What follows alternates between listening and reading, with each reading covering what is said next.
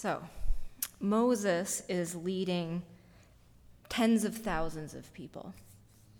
People who had until very recently been living under an oppressive system that controlled most parts of their life, who weren't allowed to make any decisions about their own lives, and also they had developed their own group-specific ways of getting things done and solving their problems as much as they were able. So these people, who were slaves in Egypt, have been displaced from that, from everything they knew. Their systems and their networks disrupted.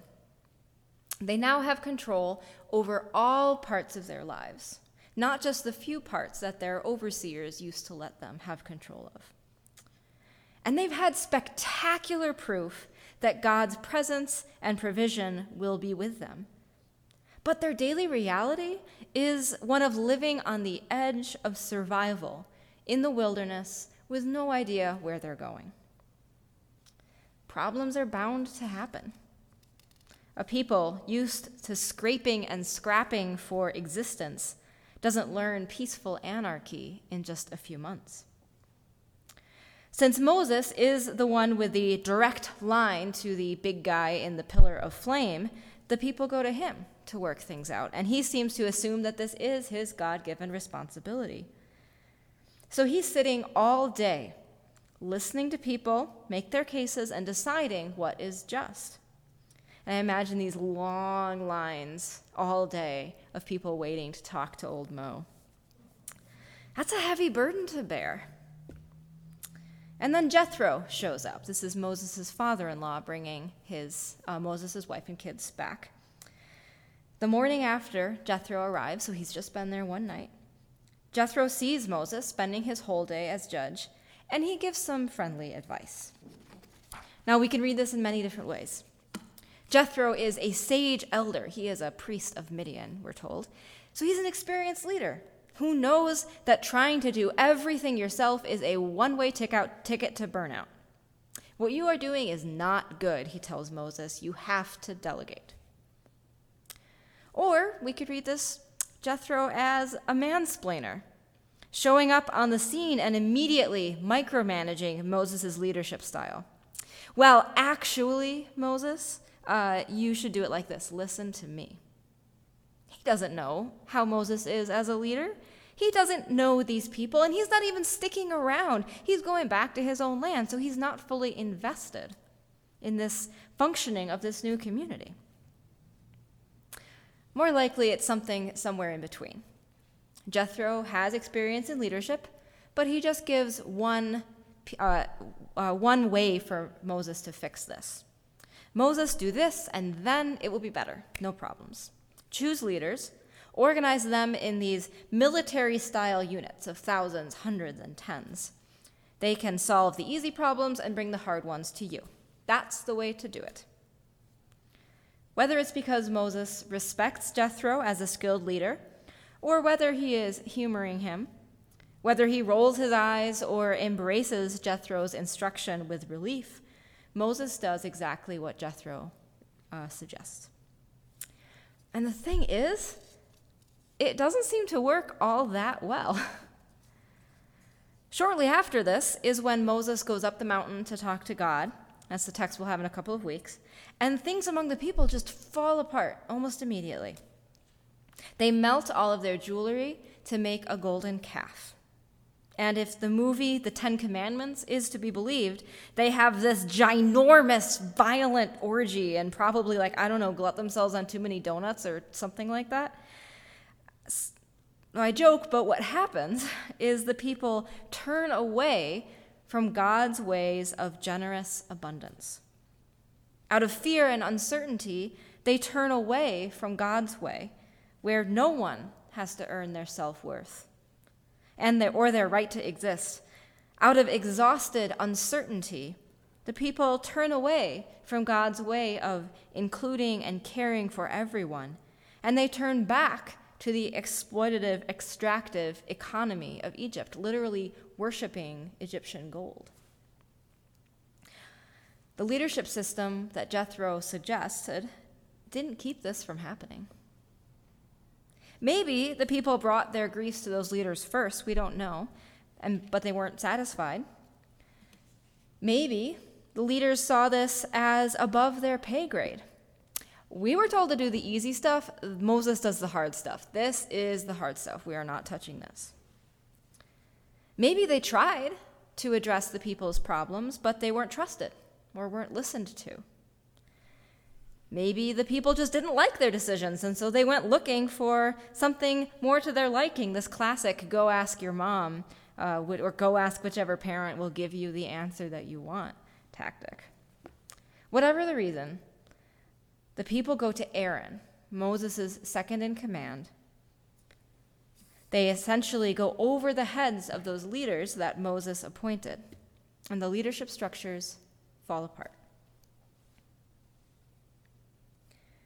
Leadership structures feel pretty much like they're falling apart here in our world today. I'm not going to be a downer and name all of the ways that things feel broken right now. We all know what the big ones are. And we all have many examples from our own individual lives.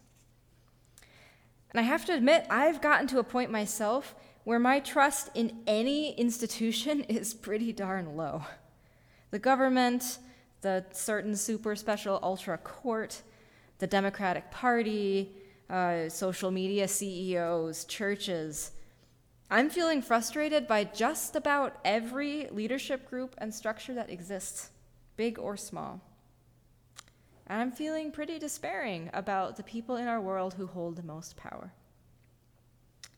And I'm not feeling particularly constructive. I don't have too many ideas about alternatives, except can you please try not to suck so much? We're coming up on the special delegate session of MCUSA, and I admit I'm not paying the most attention to what's going on, but I know that it's a time when the delegate body will decide whether we should quietly retire the exclusive membership guidelines, or whether we should use this as an opportunity to acknowledge and wrestle with the damage and violence that those guidelines have done. I don't have a crystal ball to look in to know what will happen, but I know that the church doesn't have the greatest track record on this kind of things. For the last 4 months, I've been working as a chaplain at a hospital, which is a massive institution that, as much as their mission is to take care of people and make them better, it also obsessively thinks about the bottom line. So I don't trust it, but I know I can't trust it. It isn't going to surprise me in the ways it ultimately conserves power and isn't invested in justice for the most marginal. So this is really pessimistic and grim, I know, but I also know that many, many people are right here with me, and I want to name these things.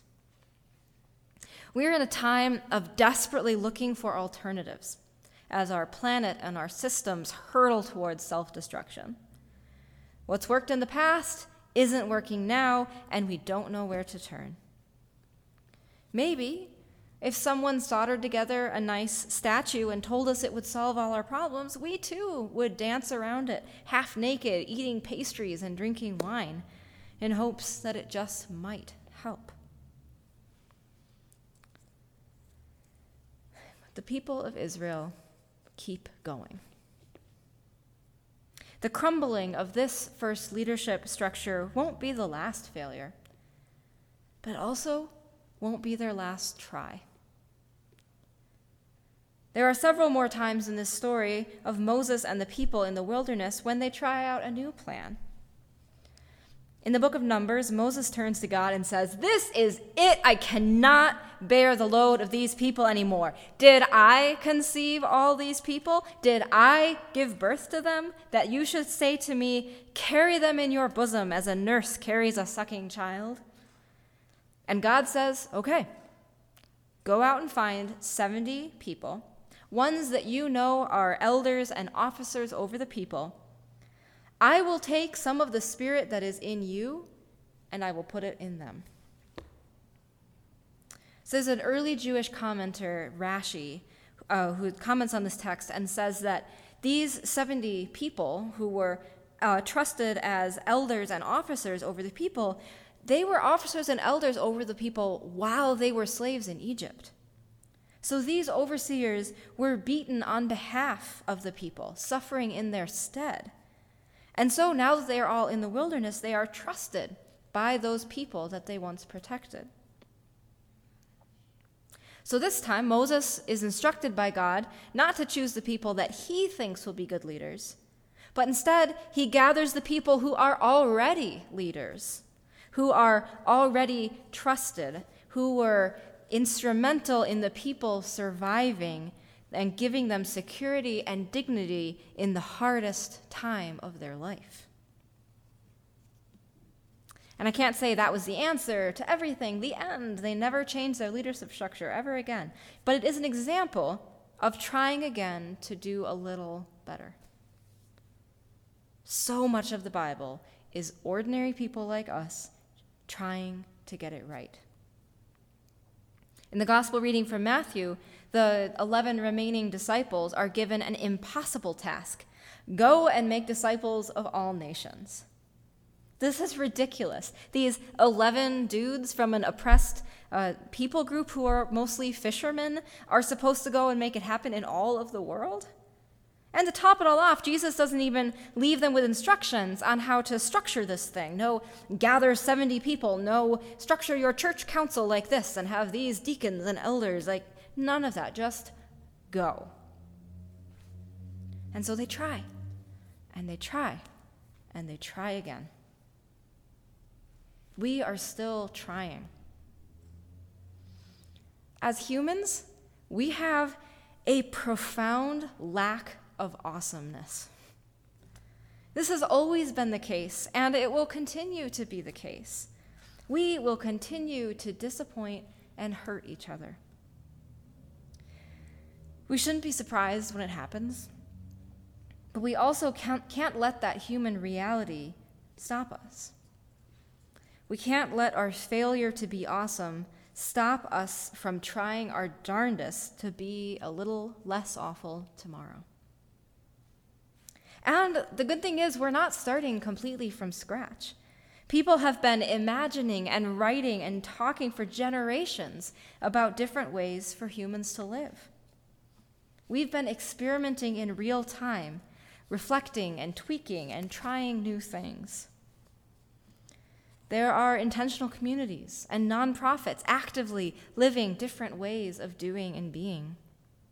There are books, nonfiction and fiction, and especially science fiction, my favorite, books that are dreaming up new ways for humans to live and be together. The Dispossessed by Ursula Le Guin, The Iron Council by China Miéville, Country of Ghosts by Margaret Killjoy. These are just a few that I've read recently and over the years. There are everyday people like you and me with endless creativity.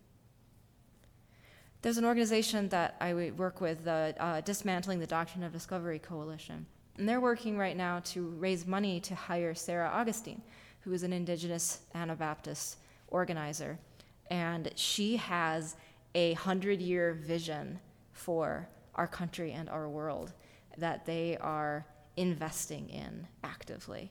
And when you hear her talk about it, it feels like it could happen, and it's the most remarkable thing.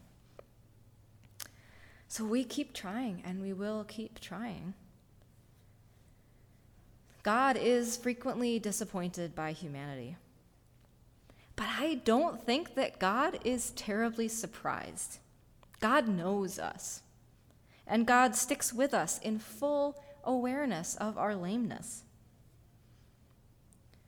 For some reason, God continues to work in and through and alongside of humans. God cheers our successes, weeps with us in our failures, and gnashes the divine teeth at our inevitable lack of awesomeness. But God knows the story doesn't stop there. There is more yet to come, always. At the end of the story from Matthew, after Jesus has given the disciples the ridiculous, impossible task of sharing the good news with the entire world, there's this verse. Remember, I am with you always to the end of the age. The book of Matthew this comes from begins with naming the unborn Jesus Emmanuel, a word that in Hebrew literally means God with us. So God is with us in the flesh in Jesus. So in this last line, Jesus is just saying his own name, Emmanuel, I am with you always. He promises that throughout all of it, even until the end of the world, he will be with us. There is nothing we can do, no action or thought that can separate us from God's love. In all the messy, uncomfortable, hard work of practicing God's ways, God is with us. Remember, Emmanuel, always. So being Christians doesn't mean that we won't inevitably get stuck in our suckiness. It means practicing trust in God's promise that we don't have to stay there, that there's more to the story, always. May it be so.